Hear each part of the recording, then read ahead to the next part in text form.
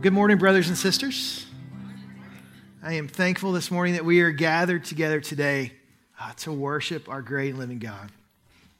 I encourage you, go ahead and open in your Bibles to Ephesians chapter 4.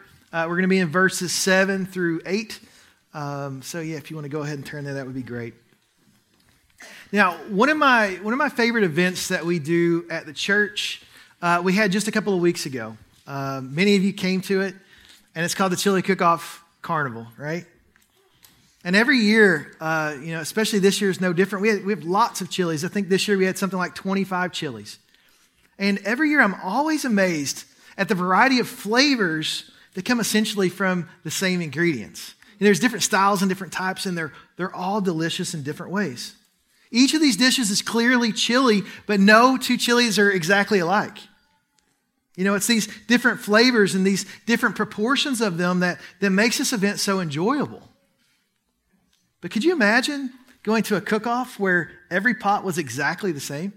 You got 25 in a row and you're like, hey, how was 24? Just like 22.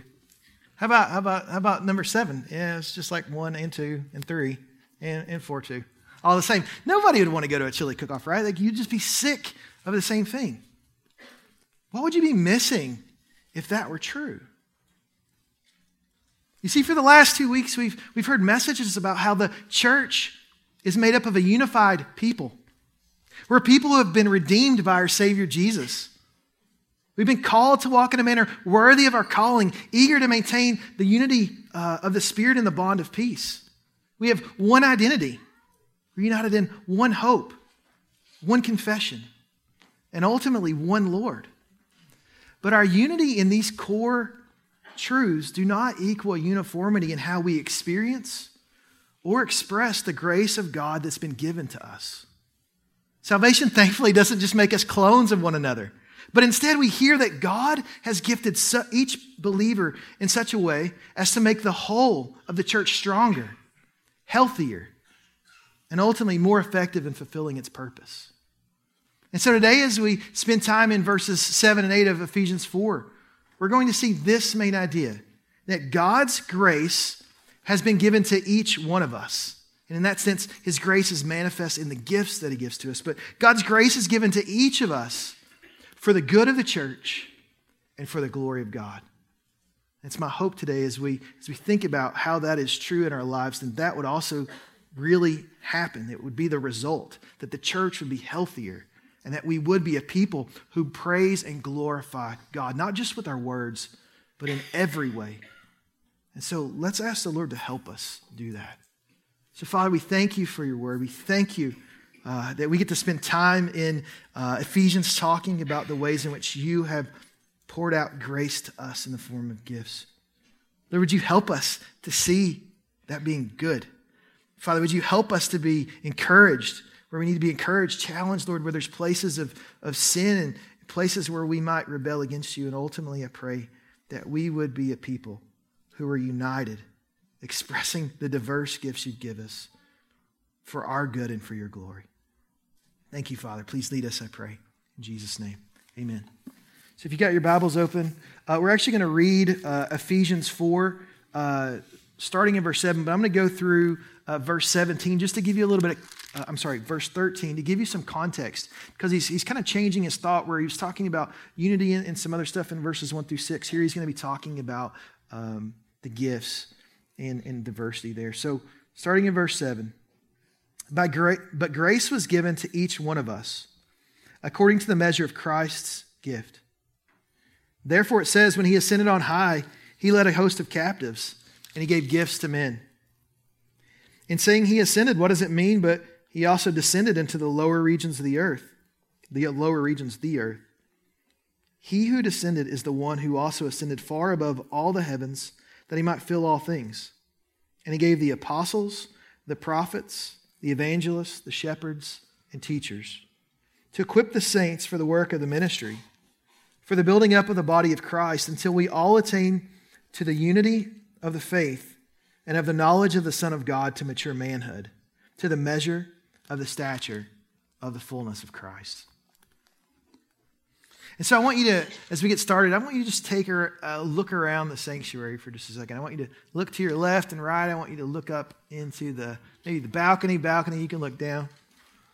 But as we look around the church, we cannot help but to rejoice in the amazing work that God has done in bringing us together today to worship Him as a unified people.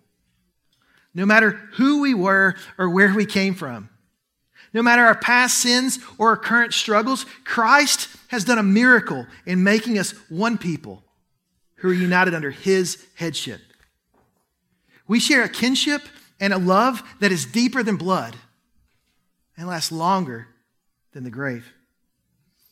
And what's amazing is we're not just unified in this one building, but we are unified as Christian brothers and sisters across our community and across the country and even across the world. All around the world today, this Lord's Day, the church with a capital C lifts one unified voice to praise and glorify our King. We are a unified people. But even as that is true, verse 7 and 8 turn our attention to another reality that is true for us this morning. Namely that even as we are unified, each one of us have been gifted in different ways to serve the church and to make God's name great. We've been gifted in such a way that we're able to serve and help the church in different ways, but also to proclaim the glories of our Savior. And so as we look at verse 7, Paul says this: "But grace was given to each one of us according to the measure of Christ's gift." At the outset of this verse, Paul tells us that grace was given to each one of us. Grace was given to us, and everyone there are people that are Christians. And it says that this is done by Jesus. And so when Paul says that grace is given, he's using this phrase in a similar way that he also speaks about it in Romans 12, verse 6, where he says, "Having gifts that differ according to the grace given to us, let us use them." So the grace that God manifests to us is by Him giving gifts to us. Grace and gifts are linked together. So when it says He gives grace, we also see that He gives gifts to us by His grace. That's what it's talking about in verse 7. So Paul's encouraging us, though, that even though we're united, each person of the body has been a recipient of these gifts to serve Jesus. Peter also agrees with this. He says this in 1 Peter 4, chapter 10. "As each has received a gift, use it to serve one another as good stewards of God's varied grace." You see that connection again, grace and gifts going together. And here where Peter says God's varied grace, it means multicolored, multifaceted. It's the same word that Paul uses in Ephesians 3:10, where he's talking about the manifold wisdom of God. And so here the gifts that are given are numerous. They show different facets of God's goodness and His grace. They help us to see the multicolored dimensions of it. As we see God's grace poured out in us and through us, we can see different aspects of what our God is like. Helps us to see His beauty more. And as we look down to verse 8 in this section, verse 8 is a quotation from Psalm 68, verse 18. And in that psalm, we see a picture of God defeating His enemies and leading those enemies to Mount Zion in a victory procession as He goes there. And Paul says here, as he's quoting it, that Jesus is the one that leads this procession. He's telling us that Jesus is the Lord. He is the one who has defeated every foe. He is the one who leads conquered enemies in this procession to His throne. And out of the spoils of this victory, Jesus gives good gifts to the church. The amazing thing is, we were also rebels. We were the ones who rejected and hated Him by our sin. And yet through His blood, He redeems us as a people. He leads us in a procession of joy, and He gives good gifts to us. You see, Jesus has given gifts to His followers as an outflow of His victory over sin and death and Satan. He shares the spoils with us because He loves us. And so if you're a Christian here this morning, you have been given gifts by God. Paul's teaching here is very clear. This means that everyone has an important role to play within the church. You are a vital part in making this body function well. even if you don't feel like you have much to contribute. See, this is part of the beauty of the body of Christ. There's not one member who's more important than the other. Though we might have different gifts or different proportions of those gifts poured out on us, those gifts are almost always meant to be used together with others. One of my favorite kind of movies to watch is a heist movie, a movie where, there's a group trying to, accomplish some kind of mission. Whether they're trying to break into a bank or they're trying to break into some kind of government facility. Maybe they're trying to rescue somebody or get secrets or whatever. They're always trying to form a team to go after a specific purpose. And in particular, heist movies are really good because of the diverse crew that's made up here, right? So you've always got someone that's like the brains of the operation, the ones that come up with the task. Like, this is what we're going to do. This is how we're going to do it. But you don't just want the brain guy. You also want the muscle, right? You need the strong guy. Not just that. You need a getaway driver. And you need the techie person, the one that's able to, disable the cameras and help you get in the electric, gates or whatever else you need to get through.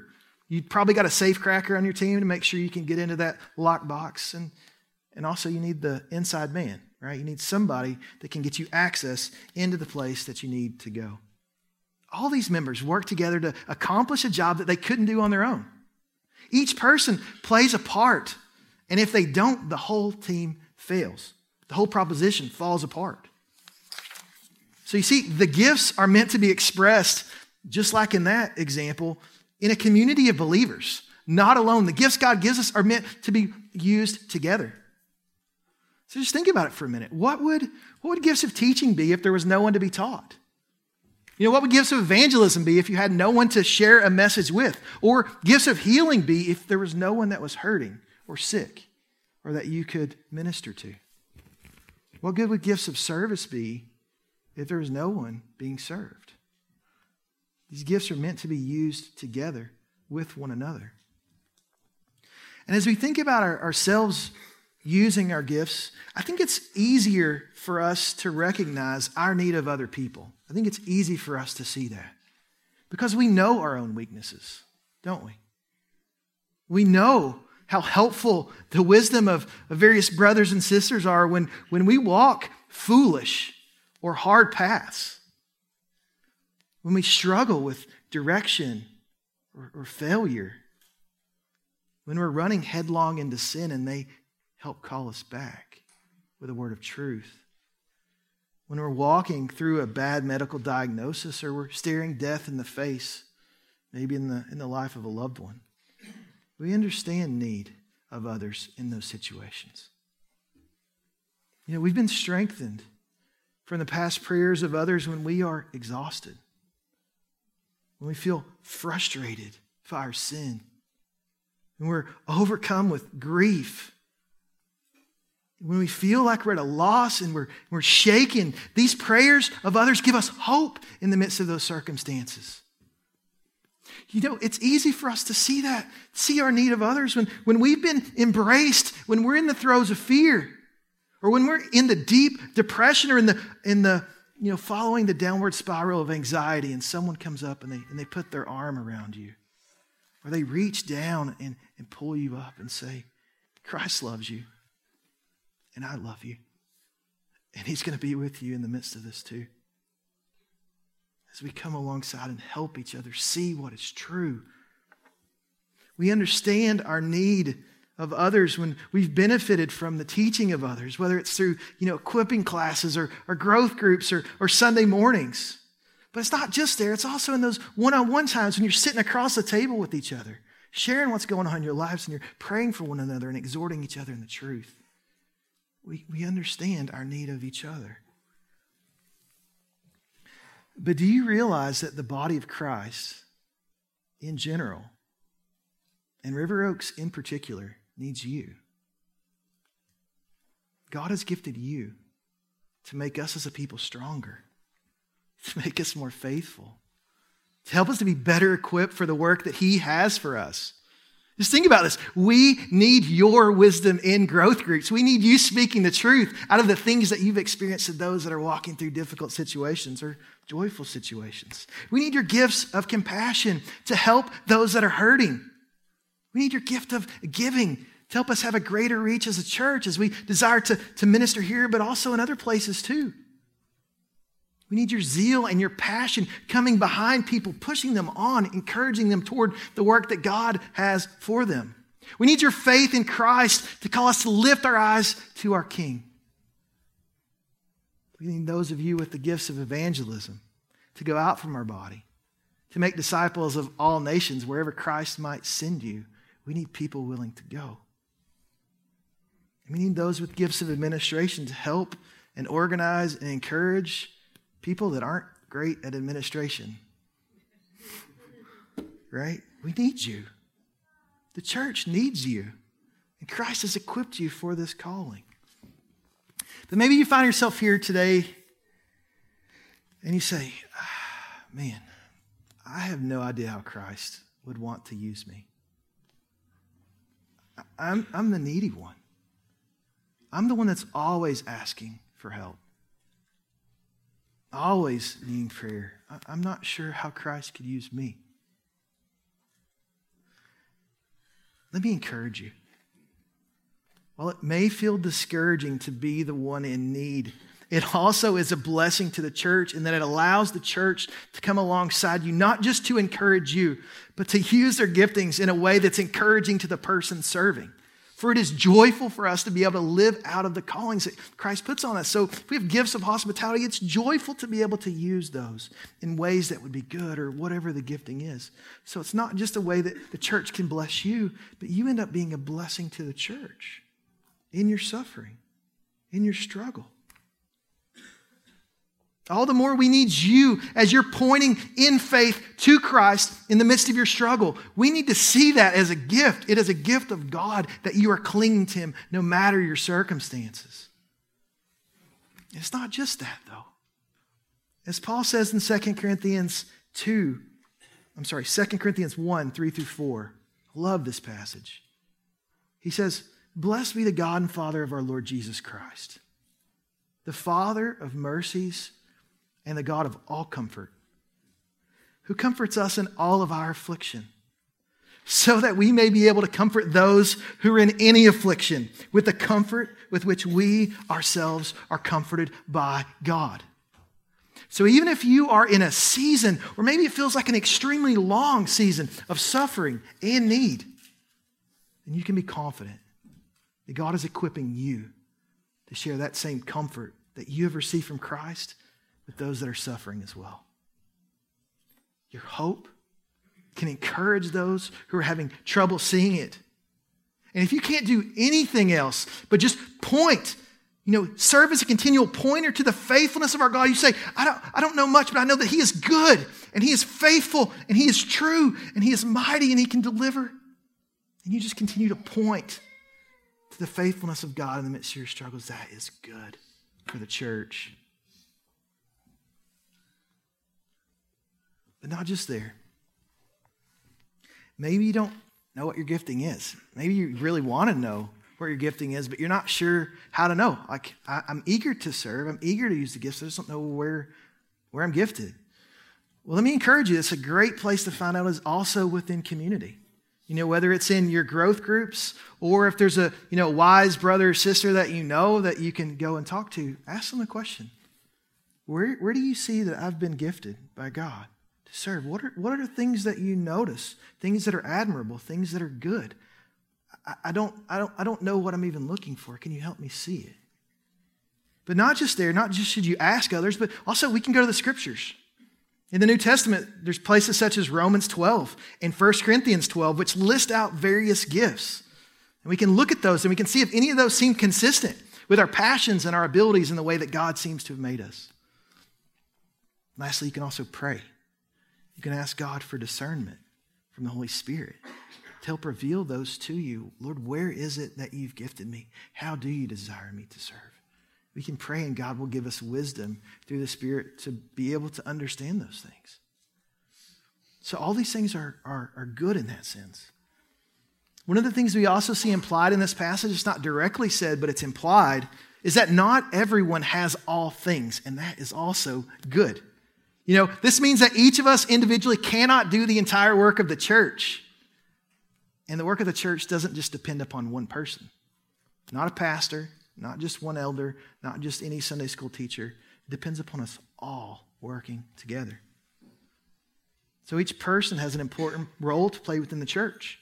We can't just say to one another that we don't need you. In fact, Paul explicitly says we can't say that in Romans 12, 21 and 22, where he says, the eye can't say to the hand, I have no need of you, nor again the head to the feet, I have no need of you. On the contrary, the parts of the body that seem to be weaker are indispensable. Think about that. Maybe those places that you think are the least valuable gifts are the most indispensable for the church. The ones that God is using the most in such a way to bring glory to Him. That's amazing. And so there is a tremendous dignity in all of our callings and in our diversity as a body as we've been equipped by Him with these gifts. God hasn't only gifted us with specific gifts, but He's made each of us unique in having different personalities, different abilities, and also different experiences which we walk through. All of these shape us to be effective ministers of the gospel, to be able to help one another, as we're walking along this path. Each of us has a part to play in our local church, from greeting to showing hospitality, from encouraging and exhorting to praying for one another and weeping with those that are hurting. That is a helpful and good ministry. Brothers and sisters, there's a regular need for gifts of service and administration and compassion. All of these are ways to serve the Lord. We all benefit from the gifts of worship and giving each week, but we also benefit by others who are investing in teaching and equipping the next generation to be mature and strong. I am so thankful that many of you are working with the elderly and the incarcerated to point them to the eternal hope that they have in Christ, and you do it weekly and regularly with joy. And many of you are sharing in your growth group how Christ has been working in your home, in your marriage, in your workplace, in your school, in these various places that you go. You're continuing to encourage one another with what God is doing. Therefore, all of these gifts should be celebrated. And we're to celebrate the giving and the using of these gifts of grace. Brian Chappell puts it this way. He says, and I think I have it up on the screen. I do. We gain fresh and tender appreciation of the Savior and about us when we see the variety of the gifts is an expression of the great generosity of Jesus. In this variety, He is sharing more of Himself than can be contained in any one of us. This is pretty fantastic. Jesus is so magnificent that we cannot expect that any one of us can contain all of His giftings. And yet, He is so generous that He gives us such a variety of these gifts to brothers and sisters that there is not one in Christ who is forgotten. And so, brothers and sisters, we see clearly from this passage that God's grace is given to each one of us in the form of gifts for the good of the church and ultimately for the glory of God. It's these grace and gifts coming together so that we would be strengthened and encouraged, but also so that we would point others to Him. But there might be some places of sin in our hearts, some places of struggle where it makes it really challenging for us to see the goodness of God's varied grace to us. It makes it hard for us to agree and think, yeah, that's right, that is good. It's good that He's doing it this way. One of the places that, a place of challenge that this could be is a place of jealousy. We might desire to have gifts that others have and think that it would be right if we did. But this is the exhortation that we see from this passage. If the gifts of Christ are given for the building up of the body as a whole, then we don't need to be jealous of each other's gifts because all of those gifts are being expressed together in a way that it's good for you and better for us all. Frankly, even if you had the giftings that you so longed for from these other people, if you had them in the exact same measure, still doesn't mean that you would use them in the same way or to the same effect that those people do. You see, Satan would want nothing more than for us to say that God isn't good in His provision for us. Or he also would desire, Satan would, for us to be discouraged and not to use our gifts because we think that they're not good enough. That also is a lie. Brothers and sisters, our gifts should promote thankfulness and joy. But it's possible for us to become sullen, inward focused, and discouraged, even though a good gift has been given to us. You know, the gifts that God gives to us are not some ill-fitting, ugly sweater or some, fruitcake from some long-forgotten box that you end up getting for Christmas. And you're like, thanks, I think. Right? It's not like that at all. We have a faithful and perfect Father who gives good gifts, and He gives them precisely in the way that would be best for the church and best for us individually. You may think you know what is right, what would be best. But frankly, God is wise. God is perfect, and He is good. And the gifts that He gives are good for you, and they're good for the church, and we can trust Him, brothers and sisters. Let us remember that Jesus is so generous to us that out of the overflow of His victory, He gives these gifts. Remember, they're meant to be used in context with others. Not just for your glory, but for God's glory. They're not meant to be hoarded, and they're not meant to be hidden in us, but nor are they to be hated in others. The reality is that God loves you, and He loves His church, and His gifts are good. So instead of jealousy, the right thought should be, how can I use my giftings to show the worth of Jesus? How can I use these giftings to come alongside and under others to help them be most effective for the kingdom? How can I help other people that I know and love? How can I help them to use their giftings in such a way that they are maximally thriving and it's good for all of us? See, there's also opportunity for thankfulness to God here. As we see God working in others, we can be people who express thanks to God for what He is doing in and through them. I hope that we would be a people who affirm in others the gifts that we see, because this will help kill jealousy in us, and it will turn our focus outward instead of inward. See, gifts in this context of building up the church, they're a great place to check your heart. Because the world that we live in tells us that the most important thing in the universe is you. And so it's humbling to recognize that we have been given gifts that are to be working together with one another, that we don't have everything that we need, that we are people who need greatly. But also that we can acknowledge that Christ has gifted some in extraordinary ways, and this can elicit praise from us. There's freedom in this, that we can praise God for what He's doing in others in a way that we don't have to be sad. We don't have to be sullen. We don't have to be frustrated or jealous. We can celebrate because it's good for the church and it's good for the glory of God. But there's another challenge too, not just in jealousy, which we might fight, but also in pride. Maybe it's the other direction. That you are focused too much on the gifts, or you think too highly of them in yourself. Though we maybe don't say it out loud, do we think that we're the only ones capable of doing a particular task for the church?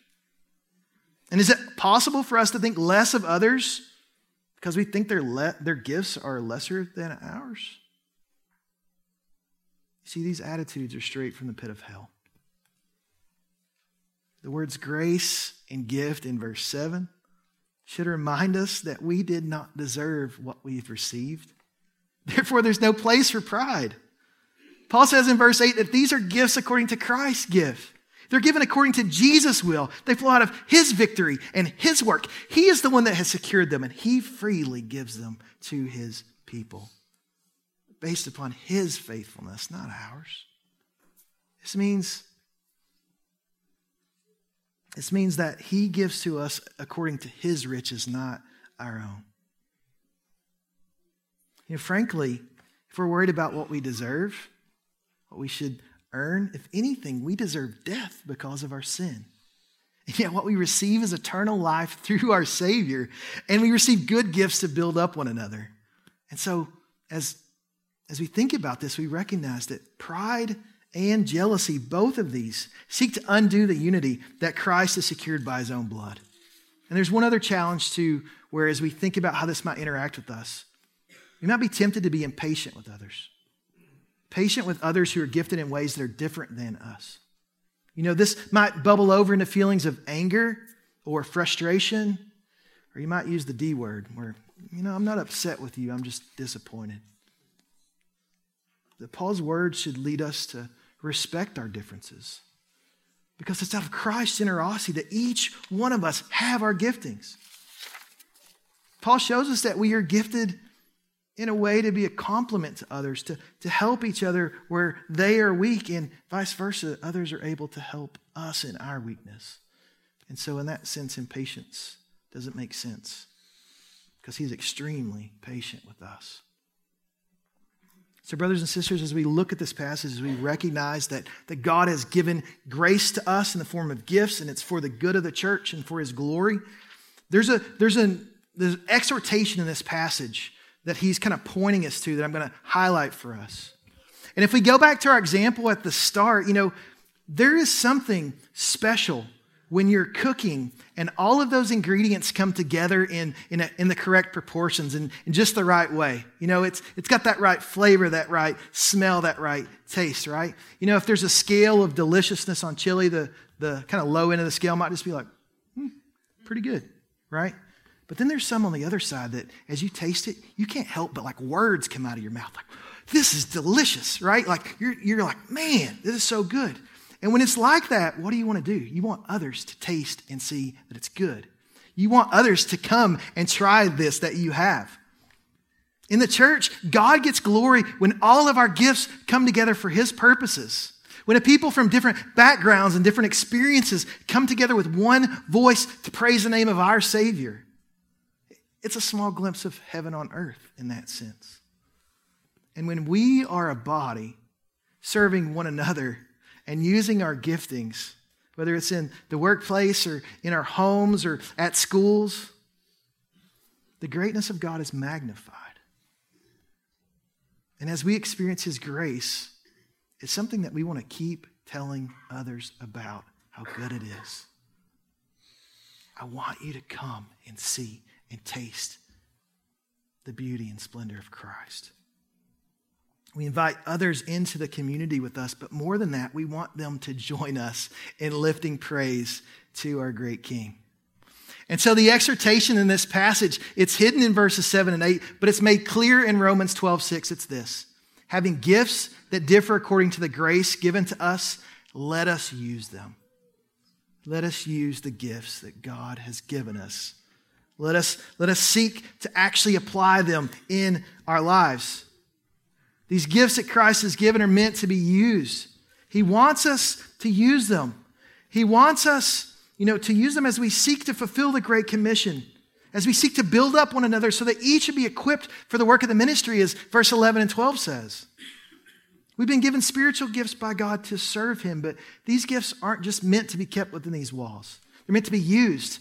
They're meant to be spent. They're meant to be poured out. And frankly, you are meant to be poured out for the sake of Christ. Using your gifts to glorify God and to praise his name. We are to continually use our gifts so that others would see the glory of Jesus.